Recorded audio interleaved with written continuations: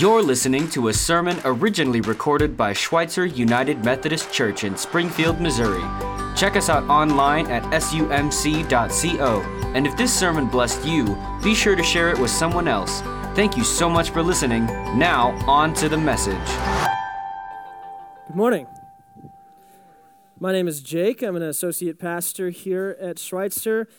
Welcome. This morning, we are talking about one of my favorite subjects, prayer. We're going to get right into it. If you want to learn more about prayer, just hear me. Spend the rest of your life in Luke 11, and you can't do wrong. Okay, Luke chapter 11 is where we're at, verses 1 through 13 today, but we're going to break this up into sections, okay? So here we are. I'm in the English Standard Version, Luke 11, verse 1. Now Jesus was praying in a certain place, and when he finished, one of his disciples said to him, "Lord, teach us to pray, as John taught his disciples." There comes a time in the life of every disciple when one recognizes that they don't know how to pray and that they must learn. There's no other option.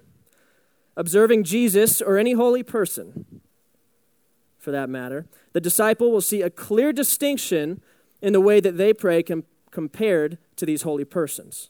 You know what I'm talking about? Let's see if you can relate to any of these realities. I speak to God, but it seems like God speaks to them. You ever felt that way before? I'm not convinced that God is going to answer me, but somehow they are. You ever felt that way before? I don't know what to say or ask for. Somehow they always do. My prayers are short, yet somehow my words are many. Their prayers are long, but their words are few. My prayers feel empty and ritualistic. You guys ever felt like that before? Like I'm checking things off a list, but their prayers seem full of passion, full of life. My prayers seem weak and small, but theirs are powerful and bold. Prayer drains me. It leaves me feeling empty, but it seems to fill and empower them. I've just got a few more.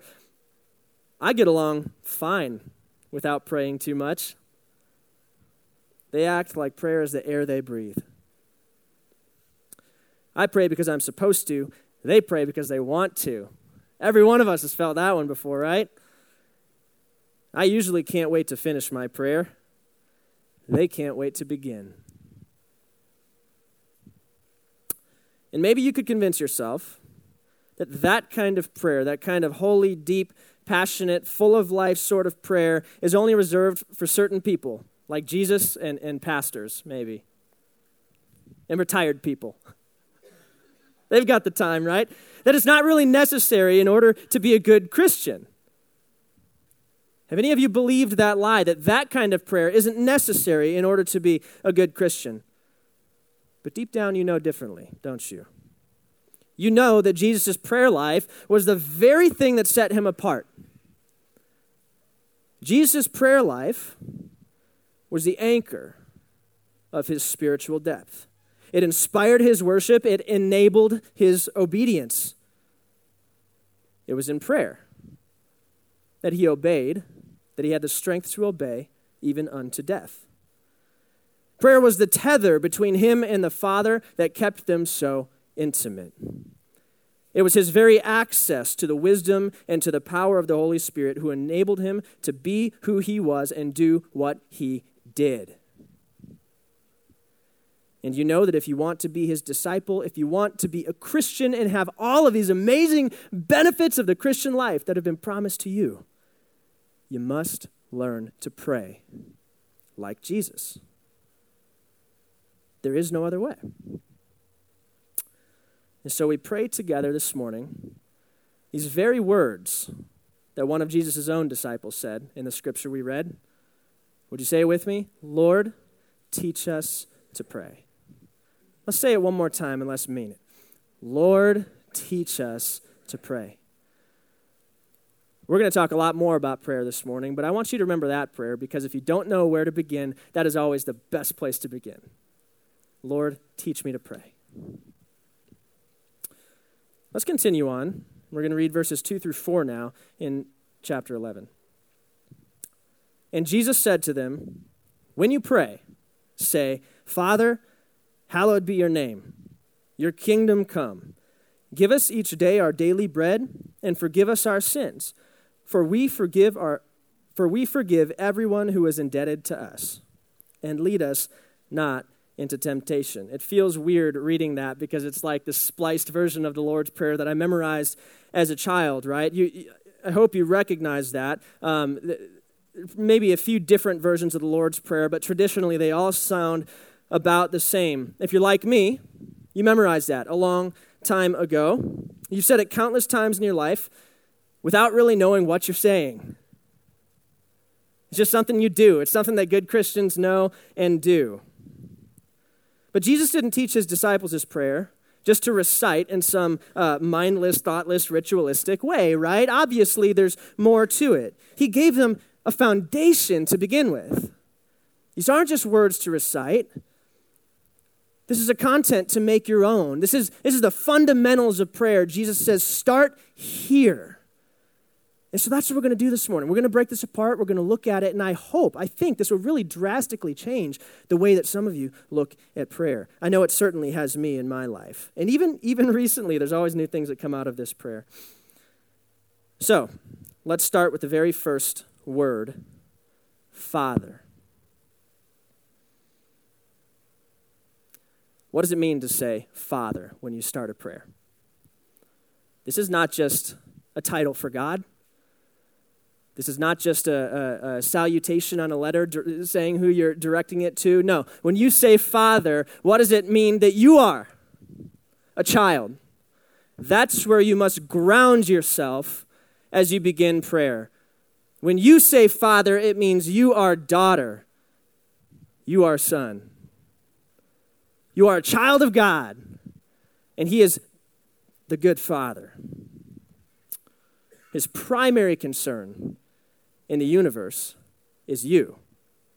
You hear me?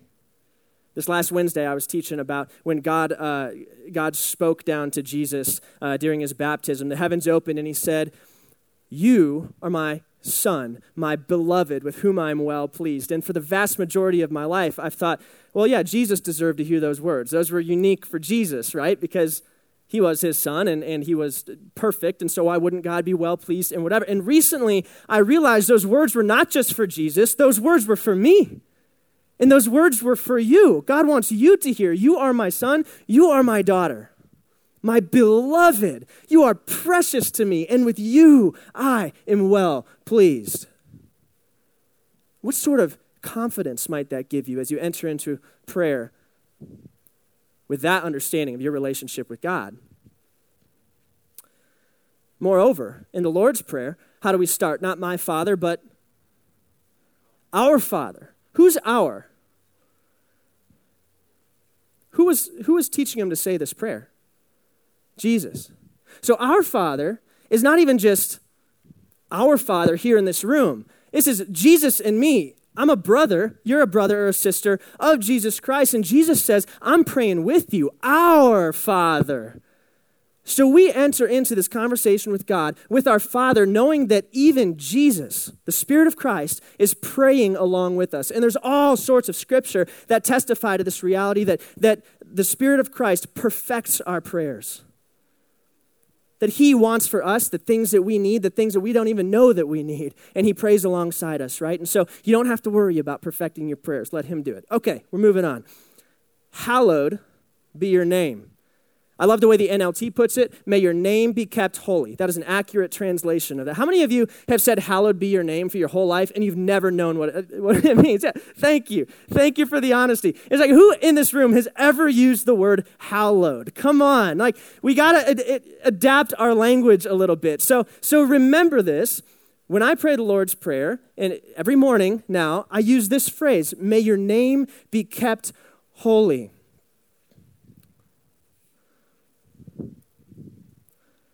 I pray, God, that you would be worshiped, that you would be feared, that your name would be held higher than all other names, and that no one, including myself, would ever degrade or misrepresent your name. That's what we're praying here. May your name, God, be kept holy.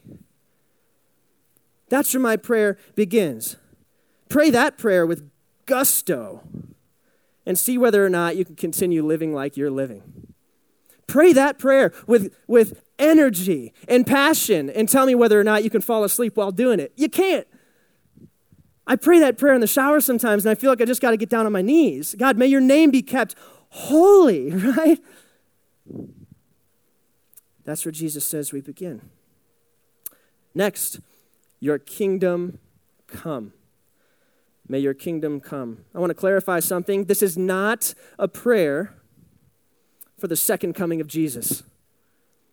I'm sorry if you've thought that your whole life. That's not what this means.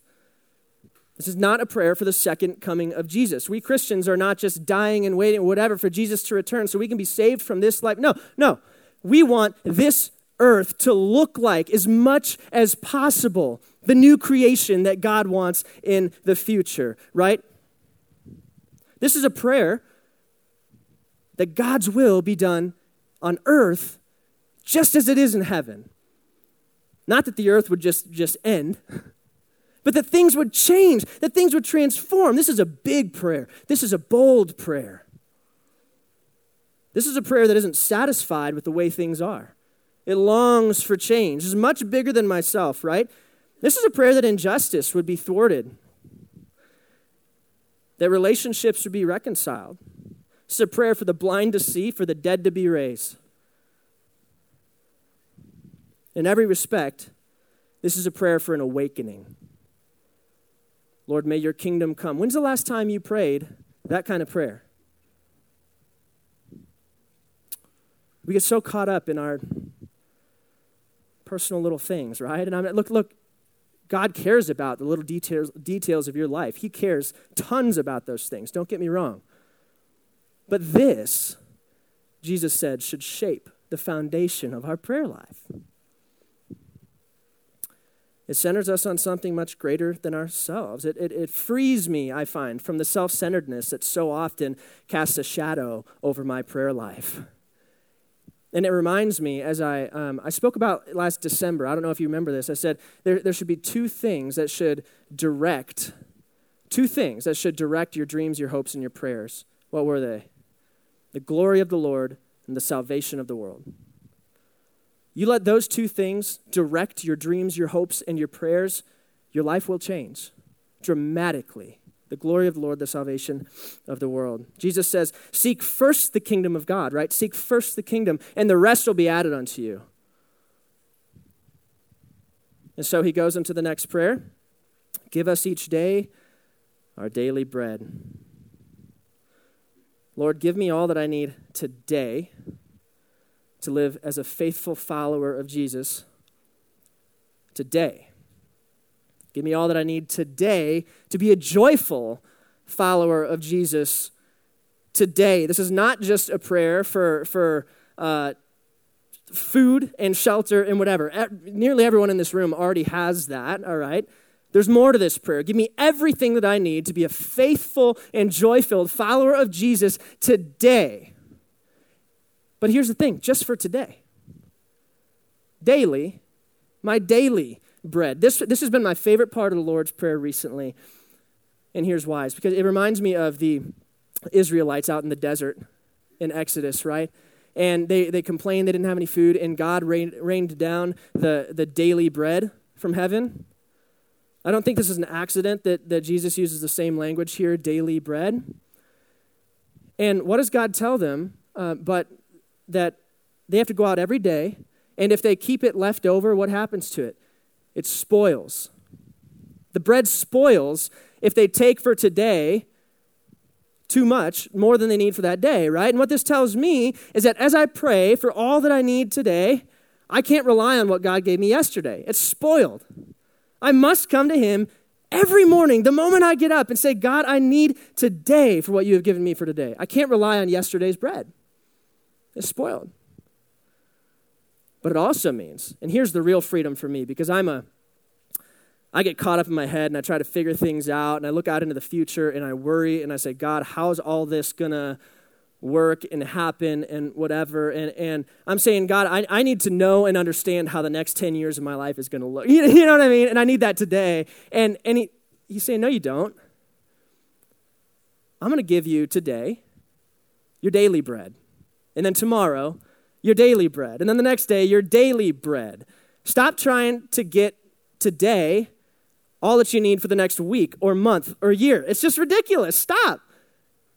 And Jesus talks a lot about this. I don't need to, quote the scriptures. Give me today my daily bread. And that to me is just the freedom to live with God today, embrace the challenges and the joys, whatever, of today, and know that I have everything that I need to get through today. Forget tomorrow. We'll come to it when we wake up in the morning. Next, forgive our sins. Here, it's in this prayer that we're drawn back to the gospel, the real meat, the real bare-bone basics of the gospel, that we have alienated ourselves from God by our sin. But that God has loved us so much that he has died for us so that we might know how much he loves us. Turn from our sinful ways and choose for the first time or for the 1,000th time to follow him once again, knowing that in the blood of Jesus we're forgiven. This is much of a statement. This is as much of a proclamation as it is a prayer. You hear me? This is as much of a prayer saying, I am forgiven, as it is saying, God, please forgive me. Because just as soon as we confess our sins, as we recognize our guilt and place it before God at the altar, just as soon as that happens, we're free from it in the blood of Jesus Christ. And every morning when you pray this prayer, you're preaching the gospel to yourself. And that's so very important. Is that daily we recognize our sins, we allow space and time to reflect on how we're living, to let God lovingly correct the way that we're living, right? And then we say, God, I repent and I thank you for forgiving me. Thank you. What an amazing prayer we can pray. Forgive us our sins. And then here's this next very challenging phrase, for we ourselves forgive everyone who is indebted to us. If you listen to the Lord's Prayer that's traditionally spoken, it's forgive us our sins as we forgive those who have sinned against us. And both examples of the Lord's Prayer found in Matthew and in Luke, they say it differently. It's not as we forgive, as if this is something that we're still trying to do. This is forgive us our sins, for we forgive, because we forgive. Or the book of Matthew says we have forgiven. This is a done deal. And we got to be reminded of the times when Jesus says the Father won't forgive those who don't forgive others. And that's like, whoa. So this is like, I got to deal with my stuff. If I've got anger or resentment or bitterness that wells up in my heart towards other people, and I proclaim, just in the previous prayer, the forgiveness of God in my life, I've got to forgive those other people. And maybe this is just a place where you deal with that with God. You say, God, I can't. Help me, right? But so this forms a foundation of our prayers so we can remember what's truly important. So our conversation with God can be guided by these sorts of things that will form us into these amazing believers, people that he meant for us to be. I dare you, if you have hatred or resentment or bitterness in your heart towards anyone, to pray this prayer. I dare you. For we ourselves, say, for I myself have forgiven anyone indebted to me. And lead us not into temptation. When's the last time that you prayed that God would deliver you from evil? When's the last time you prayed that God would help you to be completely free of sin? When's the last time that you prayed he would free you from materialism and greed altogether? Or when's the last time you prayed that God would help with your sexual temptations? Or when's the last time that you prayed that God would help you with, X, Y, Z, the temptations in your life? And when's the last time you prayed this for the church? See, it's in this prayer that we join Jesus in the Garden of Gethsemane. where we renounce the desires of the flesh, where we realign ourselves with God's will. We say, your will be done, not our own. And Lord, give us the strength to resist the enemy when he shows up. That's the very thing Jesus was doing and that he was telling his disciples to do in the Garden of Gethsemane, is to be prepared for when the temptation comes. So when's the last time you prayed for that? Well, that's the Lord's Prayer. We've got even more to come. Again, I want to encourage you to make that your foundation. Take some of those things that I told you, even one by one, just step by step. Begin applying them to your prayer life, and you will start seeing your life change. KJ's got some things to share later. I hope you share in this service about some of the changes you've made to your prayer life. But there's just the ways that we tend to speak to God are just not like that, right? And I'm as guilty of it as anyone. And so I want us as a congregation to really begin living into this sort of bold, awesome, radical prayer. Okay, let's move on. Luke 5-8. 11:5-8. And he said to them, which of you who has a friend will go to him at midnight and say to him, friend, lend me 3 loaves, for a friend of mine has arrived on a journey, and I have nothing to set before him. And he will answer from within, do not bother me. The door is now shut, and my children are with me in bed. I cannot get up and give you anything. This is a rhetorical question. The answer is, none of you have a friend that would do this. I tell you, though he will not get up and give him anything because he is a friend, yet because of his impudence or shamelessness, he will rise and give him whatever he needs. Okay, so Jesus gives this analogy. He says, imagine that you have a friend that shows up in the middle of the night, and in this culture, it was unthinkable to not be hospitable, to not have something to give them, i.e. bread, right? And so it's midnight, and everyone in your neighborhood is asleep, but you don't have what you need to give to your friend that showed up out of nowhere. So you go to another friend's house, banging on the door, all the family's sleeping in one place, you're making a ruckus, probably waking up the neighbors or whatever, but you don't care. You're being shameless in the sense, right? The appearances or whatever, you need bread, and so you're banging on his door. And Jesus asks this rhetorical question. He says, which one of your friends wouldn't just get up and give you a piece of bread in that situation? Anyone would in that situation. And not even because they're a friend, he says, but because of your shamelessness. It's just so ridiculous just to send you away. Here's the bread that you need. How much more then will God respond to your prayers if you are shameless? Now, I think it's so interesting because the word used in Greek for shamelessness here is never used in a positive context in ancient Greek. Never. And yet Jesus uses it here in a positive context, as if that's how we should act before God. Shameless. He's making a powerful point that I want us to think about for a second. Don't wait until the right time of day to approach God. You know what I'm talking about? It's like we go throughout our days, we recognize needs. Maybe we're at work or we're busy with something or in conversation. We realize, and maybe you don't realize, but we need to pray in this moment, and we just say, I'll do it later. And there are appropriate times and appropriate places in life for us to pray, we think, and Jesus is saying, stop doing that. If you need something from God, go to God. In my life, one of the best places I've found to pray in like a public place like work is the bathroom. Go pick a stall and go pray in the toilet. God doesn't care. That's shameless, right? 2, don't bother cleaning yourself up or making yourself presentable. This is what shameless is all about. It doesn't matter how I look. I'm in desperate need. And I think sometimes we think that we've got to like somehow get our acts together, right? Make ourselves presentable before we present ourselves to God so that he'll be more likely to respond to us, right? But that's the wrong mindset. Jesus says, be shameless. Stop doing that. No matter how much you've messed up or how ugly you think you are, outside or inside or whatever, just go to God shamelessly. 3, don't bother trying to swoon or convince God with eloquent words. It doesn't matter how many times you say please. Doesn't matter.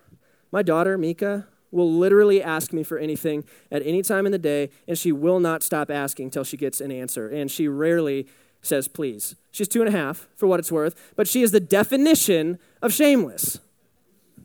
And anyone who has a child that young knows that they are the definition of shameless.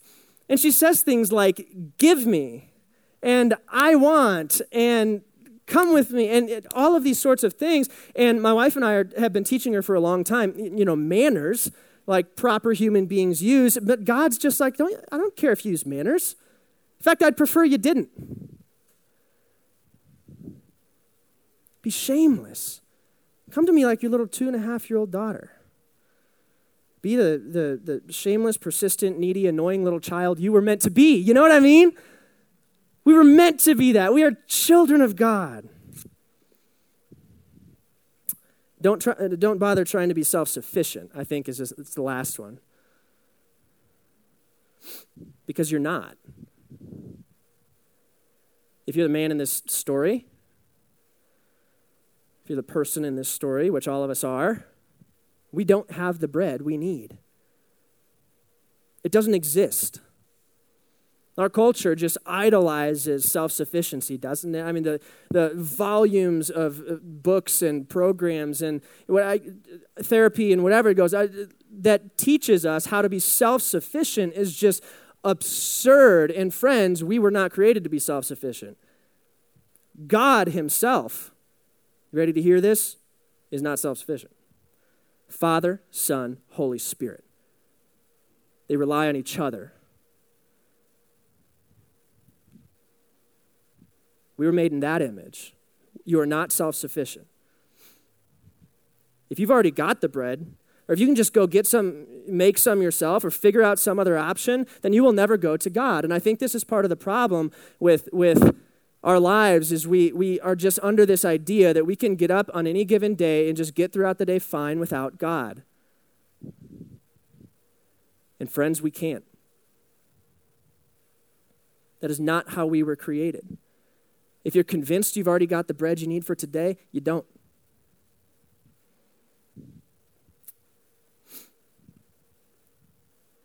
Jesus says, if you ever want to pray as I do, you need to learn that you're not self-sufficient. You need to understand how deep your need really is for God, and then learn to radically and shamelessly rely on him again and again and again. God is just waiting for his children to wake up and come knocking at his door at the most inconvenient time of the night, because they finally realize that they have nothing to offer the world if they have not him. All right, and let's finish out here. Verse 9 through 13. And I tell you, ask and it will be given to you. Seek and you will find. Knock and it will be opened to you. For everyone who asks receives. The one who seeks finds. And to the one who knocks it will be opened. What father among you, there's that language again, father, if his son asks for a fish, will instead of a fish give him a serpent? Again, rhetorical question. No one. Or if he asks for an egg, we'll give him a scorpion. If you then, who are evil, know how to give good gifts to your children, how much more will the Heavenly Father give the Holy Spirit to those who ask him?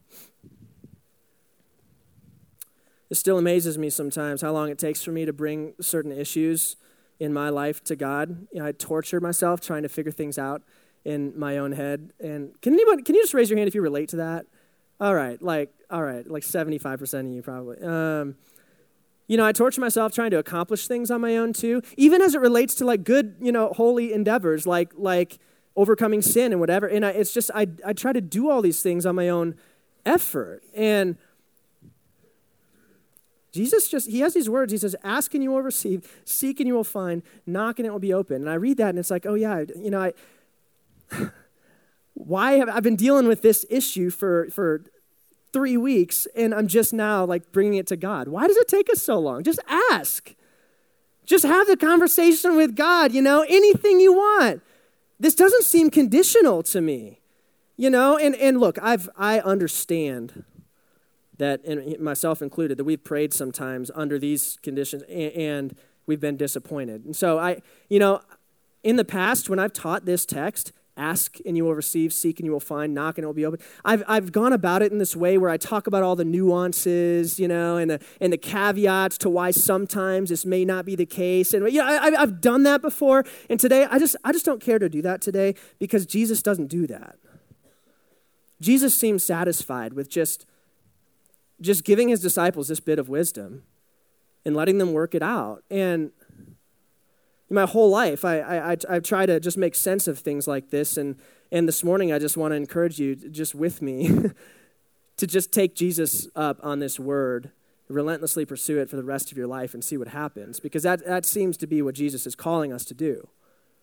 Ask, seek, and knock, and see how faithful God truly is. It really calls us to trust in God, doesn't it? And kind of the other side of this is, if you have not, James says, it's because you've asked not. If the door's not been opened, it's likely because you haven't knocked on it yet. If you haven't received, it's very likely because you haven't sought. Or maybe you've done those things in the wrong way. I don't know. But I think probably the greatest failure of the church, of Christians today, are their neglect of prayer. I think the greatest failure of the church today is its neglect of prayer. I could be wrong on that. That's just my own take on things. We have not because we ask not. What do you want God to do? What do you want to see God do? What do you want from him? We aim at nothing and we hit every time, It's a phrase that Bob used in his last. It's awesome. I mean, we aim at nothing and we hit every time. Let's be specific. Let's be big in our prayers. Let's focus on God's kingdom. Let's be shameless about what we want and what we need and develop a lifestyle where this kind of prayer happens not even just daily, but multiple times a day, all throughout the day. And begins to shape the very landscape of our life, our church, the world around us. Because friends, without prayer, we have very little to offer ourselves or anyone.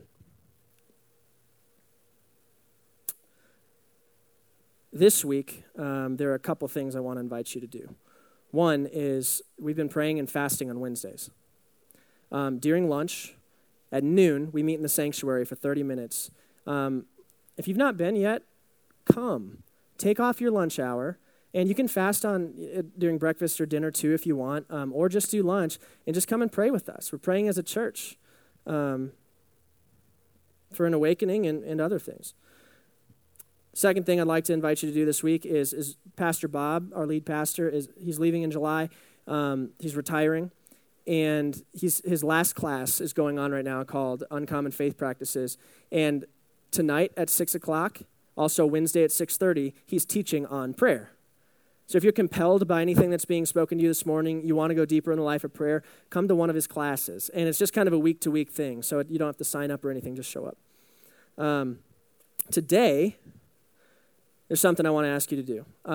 If you have a connection card, or there should be a place to write your prayers on the back. If not, there's papers over there and pens and whatever. And what I find, do any of you get distracted in prayer? Like, you try, you honestly, sincerely try, you sit there for 20 minutes and you've been thinking about like how you're going to get your dog to the vet for the last 15. You know what I mean? Like your mind just trails and you're like, what happened with this time? I just totally wasted it. Well, this I think will help. Start writing down your prayers. It is every bit as valid. Get yourself a journal or just start with a notepad. Try it once. Try it this morning. And just literally just start writing to God, and it will give you focus. And then you can begin to see, as you look back on those, if you have a journal, how God has faithfully answered your prayers. And that's awesome. That's really cool. I can go back over the years and see, wow, God answered that prayer. He answered that prayer. So do that this morning. And then lastly, there's going to be a microphone right here. And I would ask, we're going to have some just music kind of playing in the background before the band gets up here again. Anyone who'd like to share a testimony, of a time somewhat recently when God has been faithful in your life in answering prayer, I invite someone, maybe 2 or 3 people, to come up and share a 30 to 60 second testimony with that. There's hardly anything in the church we can do that's better than testifying real tangible stuff to God's faithfulness. Let me pray, and then we'll enter into this time. Father, you are good. You are awesome. You are faithful. We confess that in many ways we do not know how to pray. And I'm so grateful for your word that was recorded that just gives us these basic steps to start with. And I think our heart this morning really, Lord, is just that you continue teaching us to pray. Holy Spirit, I pray that you convict us. I pray that you move within us to give us the strength and energy and the desires that we need to seek you daily, fervently, passionately. And Lord, we long to see you move. We long to see more prayers answered in this community. We long to see this community become a praying community where the power of God is made manifest in all sorts of ways. This morning, bless our time together as we praise you and worship you. In Jesus' name, amen.